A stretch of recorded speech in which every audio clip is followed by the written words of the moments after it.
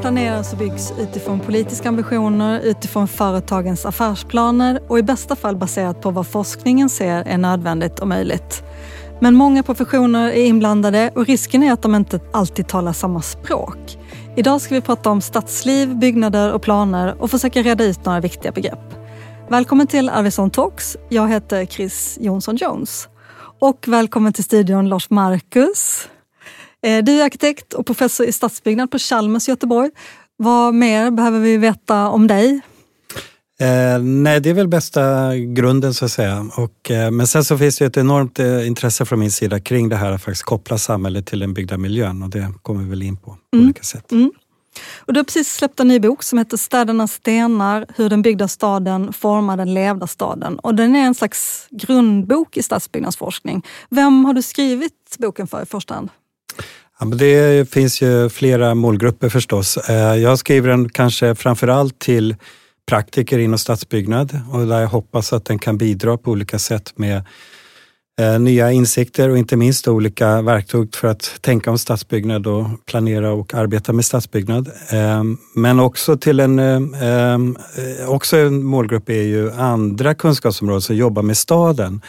Där jag kan tycka att ofta så är den fysiskt byggda miljön bara en bakgrund i den typen av studier inom sociologi, ekonomi och ekologi och så vidare. Där den egentligen har en väldigt aktiv roll. Så det är också en målgrupp. Sen hoppas jag naturligtvis också att det finns en intresserad allmänhet som kan tycka att det här är intressant. Mm. Jag tänkte att det här poddavsnittet skulle bli som en slags teaser för din bok. Om man inte tänker läsa hela så får man åtminstone veta vad den handlar om. Och vill man veta mer så köper man boken eller lånar den. Låter det bra? Det låter utmärkt. Ja. Och boken den börjar ju med en fråga. Ifall stadsbyggare egentligen vet hur man gör för att åstadkomma en hållbar eller levande stad. Och vad är det korta svaret på den frågan? Vi behöver veta mer, det är jag helt övertygad om. Och det är också orsaken ganska mycket till att skriva den här boken. För i grund och botten så är den en kunskapskritik snarare än en idékritik. Och med det menar jag att den försöker diskutera vad vi behöver veta och kunna för att bygga de städer vi behöver bygga. Mer än att tala om vad det är för städer vi ska bygga. För det är ändå en samhällelig och politisk process. Men när vi väl har bestämt oss så behöver vi ha medlen på plats. Och det är det den försöker vara ett bidrag till. Och i Städernas stenar så uppehåller du dig mycket vid språket. Och det tycker jag själv är väldigt intressant. Och det är alltid bra att veta att man pratar om samma sak. Och vad finns det kluriga då med språket? Vilka ord är det som skiljer sig åt mellan olika yrkesgrupper och forskningsområden inom stadsbyggnadsfältet? Kan du ge några exempel? Ja, men redan där, idag så har vi många begrepp som du säger här med stadsbyggnad, stadsplanering, stadsutveckling. Och det är ibland ganska oklart vad de här står för och vi tenderar att blanda ihop dem. Och även om det är så att det finns enskilda personer som naturligtvis jobbar lite grann med alla de här sakerna så tror jag att det är viktigt att hitta skillnaderna också. För att i botten så förutsätter de olika kompetenser. Och risken är ju att man liksom inte utvecklar och har alla kompetenserna på plats. Eller att när man bemannar sitt lag så behöver man ju ha alla kompetenserna där. Och det där kan man ju utveckla lite grann om vad det egentligen handlar om. Som jag ser det så är stadsutveckling ett väldigt brett begrepp som handlar egentligen om hur vi förvaltar städer. Och idag i svensk sammanhang så handlar det väldigt mycket om kommunernas ansvar att ta hand om sin mark i grund och botten. Och mark låter ju väldigt abstrakt eller liksom väldigt banalt kanske. Men det är ju egentligen grunden för allting på ett väldigt konkret sätt. Så att det påverkar allting om skolpolitik och hållbarhetspolicies och allting. Men på nästa nivå så handlar det om konkretiserar sig det här ganska mycket i det vi kallar för planprocessen. Och då håller vi på med stadsplanering. Och i min värld så handlar det mycket om att just lägga upp goda processer för stadsutveckling då och formalisera dem i de dokument som finns kring stadsplanering då. Men planeringen omfattar ganska mycket som kan beskrivas som olika målsättningar. Vi kan mycket allmänna regler om hur vi får använda marken och inte använda marken. Men när det tar ytterligare ett steg ner så handlar det om hur vi faktiskt bygger och vilken form det här tar och vilka avstånd och mått och samband vi skapar i stan rent konkret. Och då menar jag att vi kommer ner till något som jag skulle vilja kalla stadsbyggnad och där det handlar faktiskt om en kunskap om byggd form och rumsliga strukturer. Och det är liksom mer precis kunskap då. Så att om vi har gått från stadsutveckling, stadsplanering, stadsbyggnad, så ser vi att allt behövs, men det kan vara svårt för en enskild person att sitta på alla den här kompetenserna. Just det. Ja, men en uppdelning är också, som du pratar om i din bok, mellan stadens fysiska form och stadslivet. Exakt, och det är ju den på en nivå absolut mest uppenbara skillnaden. Det ena är ju faktiskt fysisk materia, det är ju trä och betong och olika saker. Och det andra är människor och vad vi hittar på och gör. Trots det, så inte minst då just i språket, så blandar vi ihop det. Och ibland när vi pratar så blir det väldigt otydligt vad som är vad och vad vi pratar om. Och inte minst då när man pratar mer och bara kommer in på stadsliv och såna här saker, då är det ganska lätt i ord att uttrycka alla möjliga ambitioner vi har om det goda stadslivet eller hållbara stadslivet eller rättvisa stadslivet. Men att översätta det i byggd materia, i byggd form, är ju jättesvårt. Och det är det som vi måste klargöra för oss själva om vi ska nå målen. Och det är en svår sak, och det här jag ser mängder av utmaningar då, där vi behöver bli mycket vassare. För lyckas vi med det, då bygger vi ju en grund för väldigt mycket på lång sikt. Det är det som är fördelen med det här byggda som har sån lång livslängd etc. då. Men då är det desto viktigare att det hamnar rätt från när man gör det, så att säga. Vi ska prata om några saker som jag uppfattar som nyckelbegrepp i din bok. Affordances är centralt för dig. Vad betyder det och var kommer det ifrån? Affordances kommer från psykologin, alltså miljöpsykologin. Att just den här förståelsen av människans relation till miljön. Och jag tycker att det är ett alldeles fantastiskt användbart begrepp inom arkitektur och stadsbyggnad. För att den fångar just det här, den självklara och oundvikliga relationen mellan människor och miljö. Vi kan inte tänka oss människor utan en fysisk miljö. Men det handlar just om att den fysiska miljön skapar ju vissa potentialer eller möjligheter för oss människor att göra vissa saker samtidigt som den omöjliggör andra saker. Men det här är inte så absolut bundet så att man kan så här, föreskriva den byggda miljön att det blir precis så här, det här är bara vad du kan göra. Utan man skapar liksom ett handlingsutrymme av möjligheter som har väldigt mycket att göra med människors förmågor. Rent fysiskt, alltså våra kroppsliga mått och våra sätt att läsa omvärlden och så vidare. Men väldigt enkelt, alltså den fysiska världen ser ju väldigt annorlunda ut för ett barn och en vuxen till exempel. Men det är ju samma fysiska miljö. Och affordance är då det som uppträder i ena stunden mellan barnet och den fysiska världen och andra gången med den vuxna världen. Så att det är helt olika saker, men samtidigt är det samma Så att det är en väldigt användbart begrepp tycker jag, just för att ta den här väldigt centrala frågan. Vi ska flytta oss från din domän stadsbyggnad till stadsplaneringen en stund. För Sveriges arkitekter delar snart ut sina årliga priser och en av kategorierna är planpriset som, citat, går till en kommun för ett väl utfört planarbete som behandlar en angelägen fråga. Abdella Abarkan, som är professor i fysisk planering på Blekinge Tekniska högskola, sitter i juryn och han ska berätta om vilka som är de nominerade i år.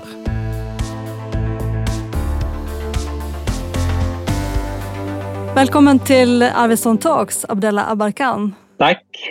Du sitter i juryn för Sveriges arkitekters planpris och juryn har nu presenterat 4 nominerade. Har de nominerade planerna något gemensamt? Ja, det måste man säga.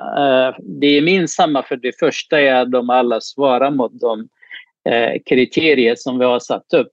Men det som är gemensamt och ännu viktigare, det är att de alla bidrar med någon idé som skulle kunna nyttjas i den pågående stadsutvecklingen som vi har idag med alla de utmaningar och frågor och problem som stadsplaneringen ska hantera. Och vilka kriterier är det ni tittar på? Första delen handlar om platsen och platsens förutsättningar.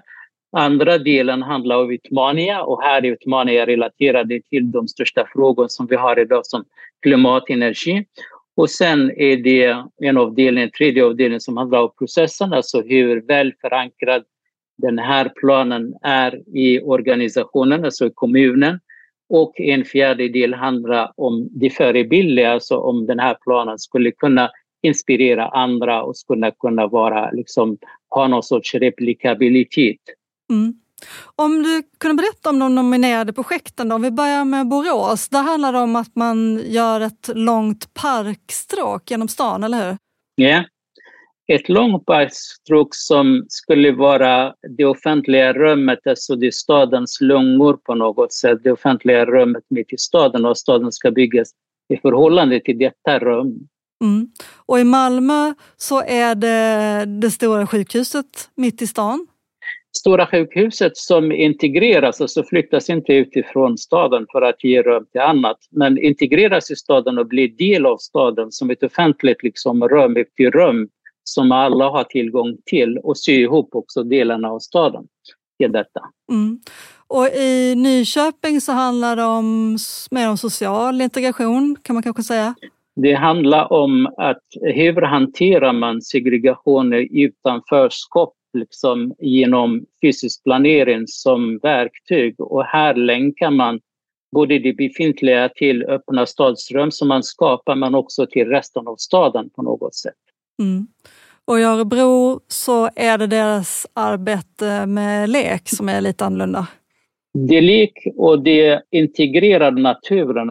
Och här går man från det vanliga som vi brukar se som en lekplats för barn med gungor och plast föremål. Här utnyttjar man naturen. Alltså att hela lekplatsen lyfts fram från naturen och används av barnen som ska experimentera naturen med vegetation, med träd, med vatten, med sand och så vidare.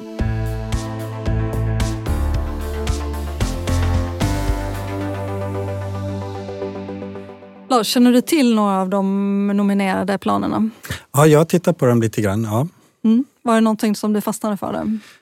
Ja, de är ju lite olika förstås. De hanterar väldigt olika frågor. Men som en sån spaning då är lite det här att man kan se en tendens som jag också kan se hos våra studenter. Och det är att man börjar intressera sig mer för att se, om vi kan kalla det för staden som ett system. Att man tittar på flera platser samtidigt och försöker få de här att samspela med varandra. Och det här tycker jag är jätteintressant, för att det är dit jag tror att man måste gå mycket mer. För att den enskilda platsen eller byggnaden eller vad det är svår att förstå om man inte förstår sammanhanget. Och just om man håller på med både stadsplanering och stadsbyggnad så handlar det ju väldigt mycket om att förstå staden som en helhet. Och det förstår också de enskilda delarna kommer på sin plats. Och det här är någonting som vi också ägnar oss ganska mycket i vår forskning. Men det är roligt att se även studenter hos oss på Chalmers då tar sig an frågor där projekten just blir en utsträckning i rummet. Man jobbar med flera platser och sambanden mellan dem samtidigt och inte bara det här enskilda objektet. Och vad säger du om språket i relation till Abdellah Abakan? Vad skiljer mellan era professioner och forskningsområden? Har du något exempel utifrån det han sa i intervjun? Nej, men det här är ju väldigt viktigt och intressant, tänker jag, att de här orden som stadsbyggnad och stadsplanering och hur vi egentligen hanterar dem. Och jag tror att i min förståelse av det, och jag tror att det också speglas lite av vad Abdellah säger, så finns det ju i planeringen en större tyngd i språket som text och ord, som om vi säger så. Och våra dokument idag, planeringsdokument i kommuner och så, växer väldigt mycket på textsidan. Och det är inget fel med det, men den svåra översättningen är att gå till de mål som ofta finns stipulerade i de här texterna till den form som ska svara mot det här. Och där tycker jag finns en utmaning, och det är där jag tror också att jag skulle vilja påstå då att stadsbyggnaden mer försöker hantera formen. Det är där det liksom finns en lite annan också kunskapstradition som faktiskt kommer ur arkitektur, att hantera den byggda materien och sätta saker i olika samband med varandra. Medan det finns en mer planerad tradition som också finns rötter in i den allmänna samhällsplaneringen, där det mer handlar om policyformuleringar och sånt. Och det var ju ett av kriterierna då också som man sa, att det handlar om hur man har jobbat med det i kommunen, att det är en del av kriterierna för om det är en bra plan eller inte. Så det är en skillnad där. Ja. Och där är det så viktigt att få med båda de här dimensionerna och inte tro att det är färdigt när man har formulerat målet, utan då är ganska mycket jobb kvar. Det är ju några stora frågor som ska lösas med hjälp av de nominerade planerna. I Borås är det den här långa parken för att knyta ihop olika stadsdelar och skapa ett levande stadsrum. Och i Malmö handlar det om att sjukhuset ska bli en del av stan istället för att vara en barriär. Och ett varierat och livligt stadsliv är ju en ambition i de flesta, eller väldigt många stadsbyggnadsprojekt i alla fall. Vad påverkar då om det blir så eller inte? Och vad är det man menar med det? Ja, då tror jag att det återigen då blir väldigt viktigt att man kommer ner i den här faktiskt byggda miljön och förstår vad den faktiskt gör och hur den fungerar. Och då tror jag att man behöver komma in på andra typer av beskrivningar och representationer av faktiskt den byggda miljön för att fånga just de här sambanden mellan platser.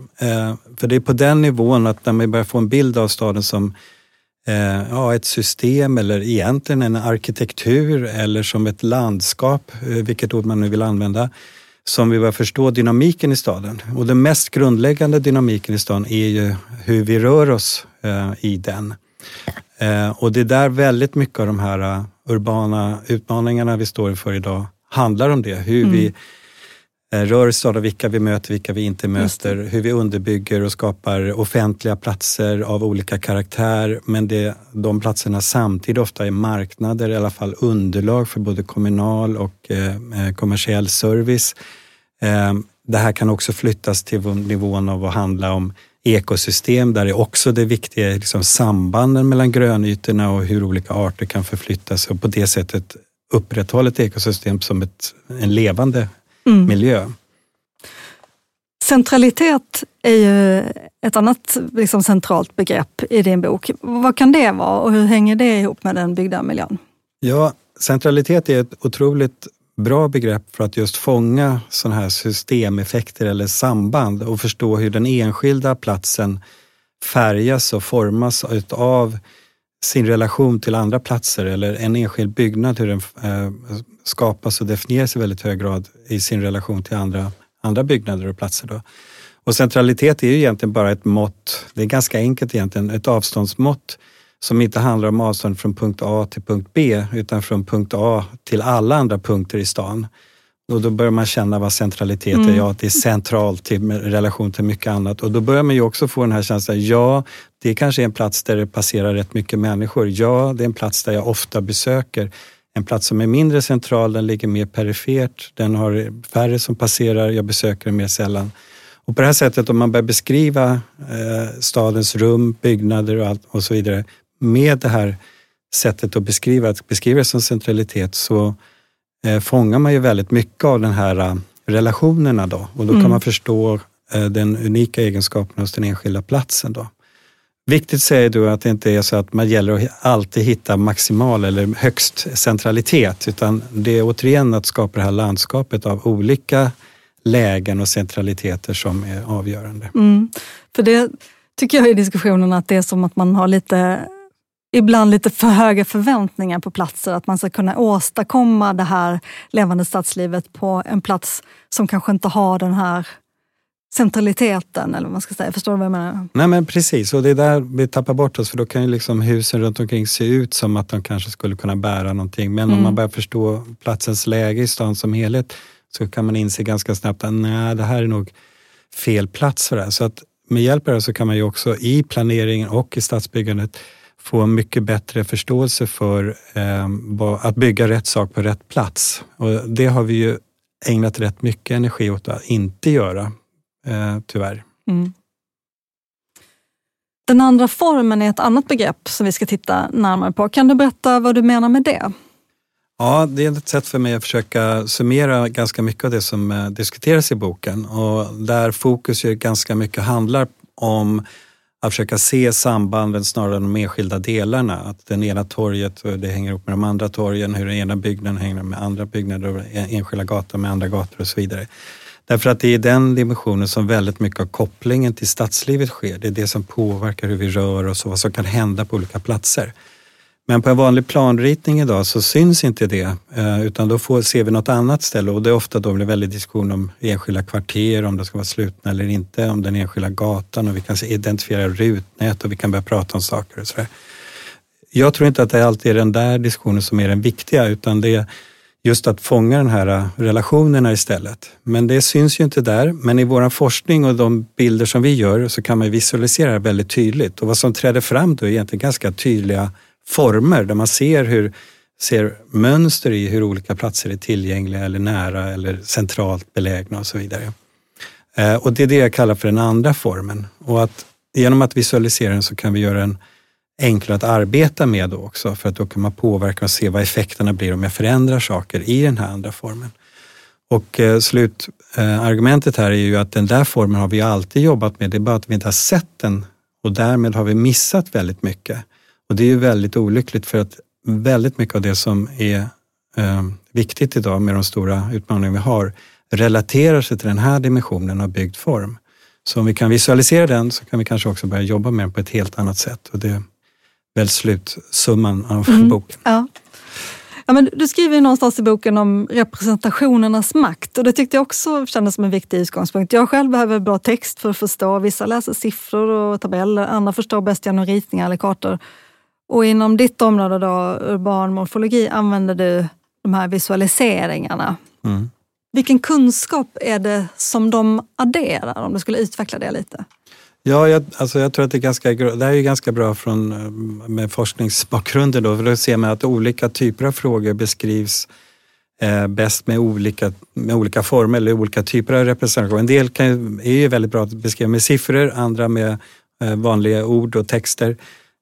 Men när det kommer till rumsliga saker och byggda saker och som vi hanterar här, så är ju faktiskt geometrin det som måste till för att man ska visualisera och kunna se vad det är man jobbar med. I alla fall så är det ett väldigt effektivt sätt att göra det. Om man ska börja beskriva stadsmiljöer i ord så tenderar man aldrig bli färdig, för att det behövs så väldigt många ord. Och där finns det väldigt mycket utvecklingspotential.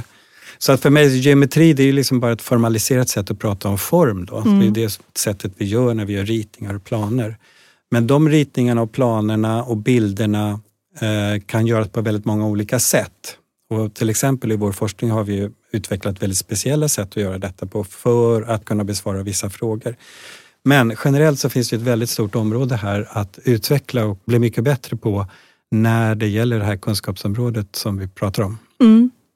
Vi måste välja vårt sätt att mäta utifrån vad vi vill beskriva, säger du i boken. Kan du berätta vad Space Syntax-metoden ger som vi inte kan få av andra mått? Ja, den har ju utvecklat särskilda mått, alltså rent kvantitativa mått verkligen. Och det är ju inte så vanligt när man pratar om form. Men för de frågor som vi diskuterar inom den forskningen som mycket handlar om relationen mellan den byggda miljön och hur människor rör sig och sådana saker, så är det väldigt användbart.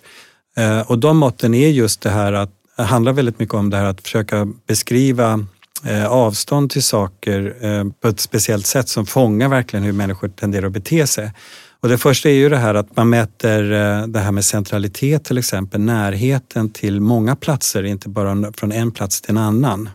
Men sen är det väldigt intressant att man också mäter det avståndet, inte i meter utan i ett sätt där som faktiskt fångar det här vi var inne på förut med affordances, hur vi tenderar att läsa och navigera i städer. Och det kanske blir lite för långt för att förklara här, men därmed så är det inte så här att det bara mäter hur många meter är det från en plats till en annan, utan lite grann mer baserat på hur vi tenderar att uppfatta och läsa av städer på ett annat sätt. Så att det är ett väldigt speciellt mått, men det bidrar väldigt mycket. Sen finns ju andra mått som vi använder i stadsbyggandet som också kan visa på det att vi tenderar att mäta kanske fel saker. Det absolut vanligaste vi hör när vi pratar om stadsbyggnad är ju täthet och att man behöver få upp täthetstalen för att få en levande stad. Men där är det också behöver man större precision, för de mått vi använder idag kommer ju egentligen från fastighetsekonomin och det heter ju faktiskt exploateringstal och det är egentligen bara ett underlag för att kunna göra en exploateringskalkyl. Trots det har vi använder vi det här begreppet som någon slags kvalitetsmått på stadsliv och allt möjligt. Och här finns ju helt andra mått att utveckla och här har jag nära forskarkollegor som jobbar särskilt med det då. Så återigen med att utveckla de här måtten och beskrivningarna. Vi har en oerhört landskap av möjligheter här som idag är outvecklat. Och istället använder vi väldigt förenklade beskrivningar och mått. Men har man nytta av att liksom lägga olika typer av mått bredvid varandra, eller menar du att man borde byta ut? För det första skulle jag nog säga att man måste fråga sig vad är det här måttet ska svara på. Och Till exempel om vi tar det med exploateringstal så kan du uppnå samma exploateringstal med ett höghus eller 4 kvarter eller 8 radhuslängor. Och då kan man fråga sig, vad fångar det där måttet då som är kvalitativt intressant för stadsbyggande? Så i det fallet ska jag kunna säga att men det kanske vi kan lägga åt sidan och så behöver vi fånga någonting annat. Men sen är det klart att många frågor är ju sammansatta och då kan det ju finnas skäl att använda många mått samtidigt. Men bara man måste ju klargöra vad det är egentligen som måttet svarar på. Ja. Vi ska lyssna lite mer på Abdullah Abarkan som i sin forskning tittat på hur idealen inom stadsplanering förändrats över tid.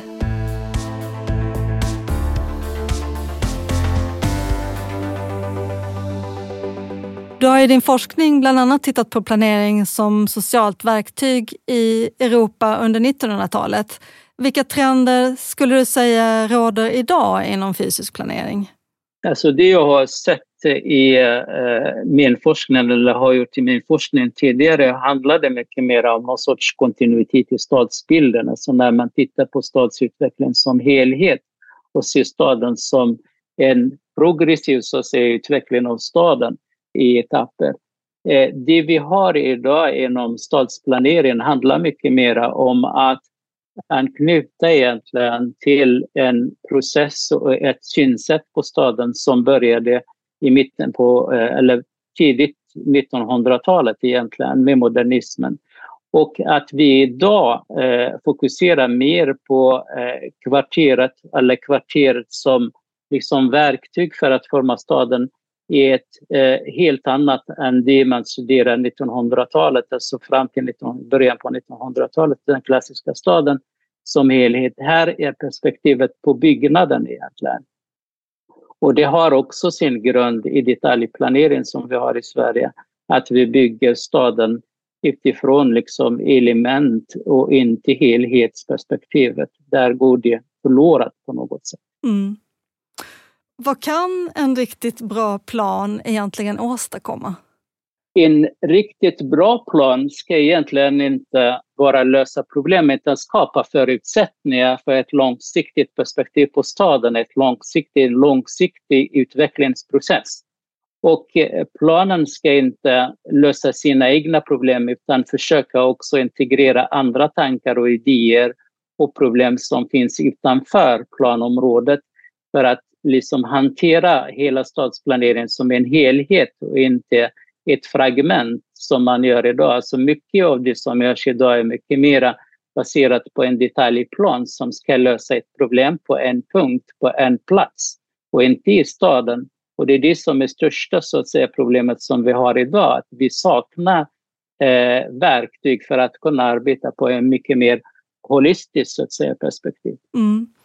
Finns det förhoppningar som man lägger på planer som de egentligen inte kan åstadkomma? Jag tror att alla städer arbetar med stadsplanering på ett seriöst sätt. Och de vill åstadkomma också verkliga, så tydliga och viktiga så att säga, resultat inom hållbarhetsutveckling. Men problemet är att vad har man för verktyg för att kunna göra det? Man försöker göra det som jag sa utifrån de verktyg, processer och så vidare som man har haft sedan början på 1900-talet. Och man måste idag liksom tänka lite mer översiktligt och mycket mer holistiskt om man vill lösa problemen som är ganska komplexa, som handlar om hållbarhet. Hållbarhet är inte liksom att lösa ett problem på en plats utan se hela staden och staden också i regionen. Och det är det vi inte har lyckats med. Men det kommuner gör är god syfte där man vill lösa den här problemen. Men jag tror att man saknar lite både kunskap och verktyg för att kunna nå dit.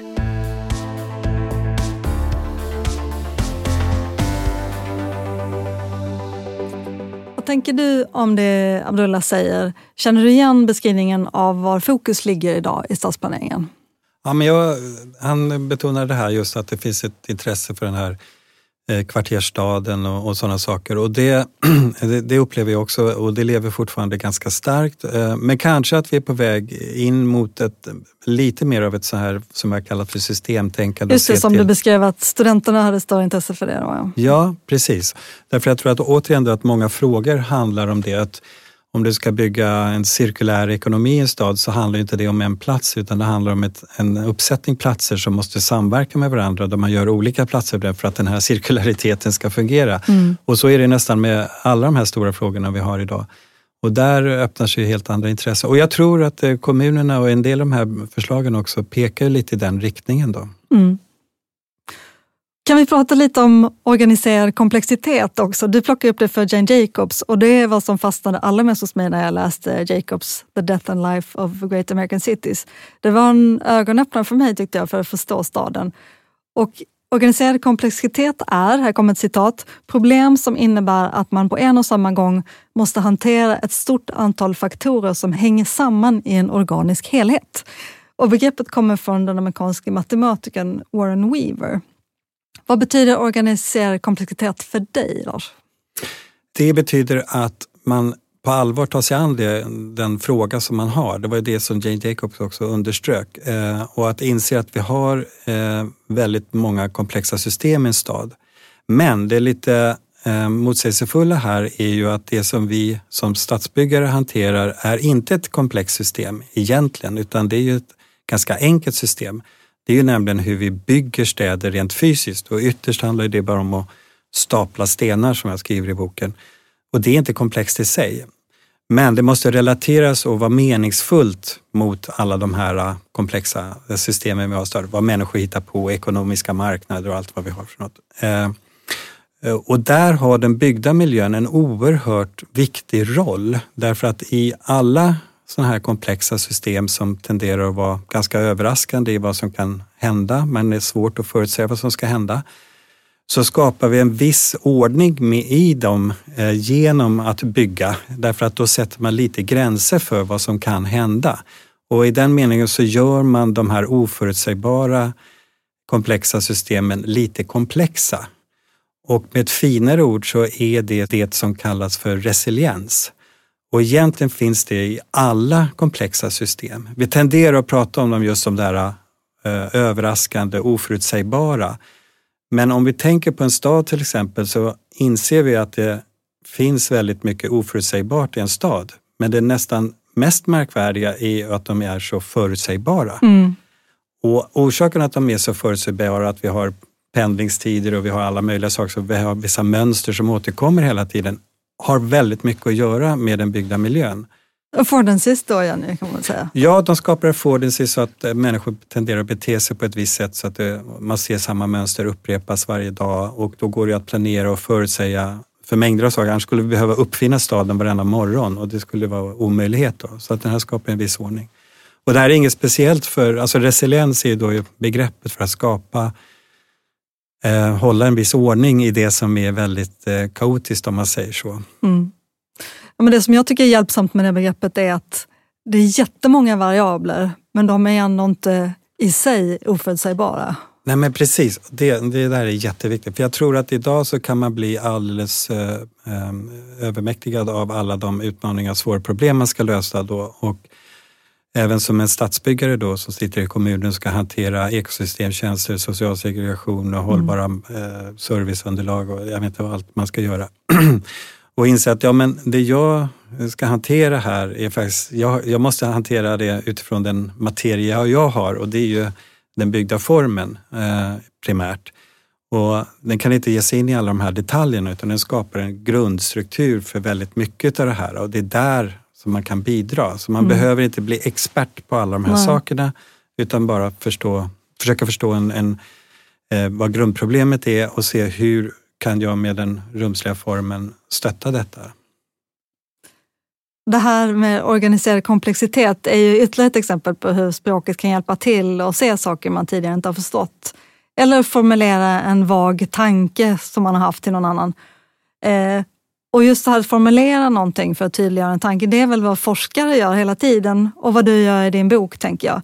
Vi får följa med som läsare i ditt tänkande som du har utvecklat under många år och där olika stenar har läggs till varandra i ett stort bygge. Stämmer det som en beskrivning på vad du gör i din forskning och i ditt skrivande?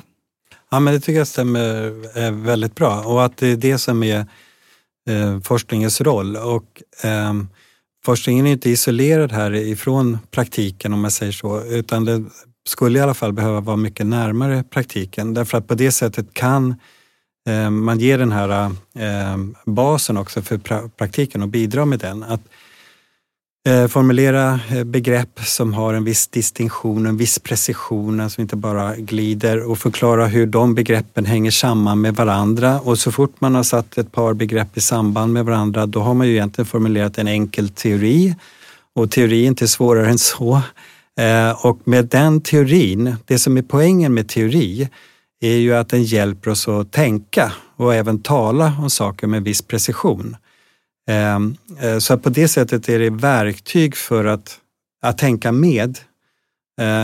Vi tenderar att bara tänka på massa saker och bli väldigt komplicerat, men ibland behöver man liksom nya verktyg att tänka med för att sortera i det här. Och det är det som jag hoppas att den här boken bidrar med, och de här ganska enkla distinktionerna mellan vissa huvudbegrepp då, att sortera lite i dem, sätta dem i relation till varandra. Det är det som är ambitionen med det, så det är den högsta förhoppningen då, att det här ska kunna hjälpa till att tänka mer om stadsbyggnad. Mm.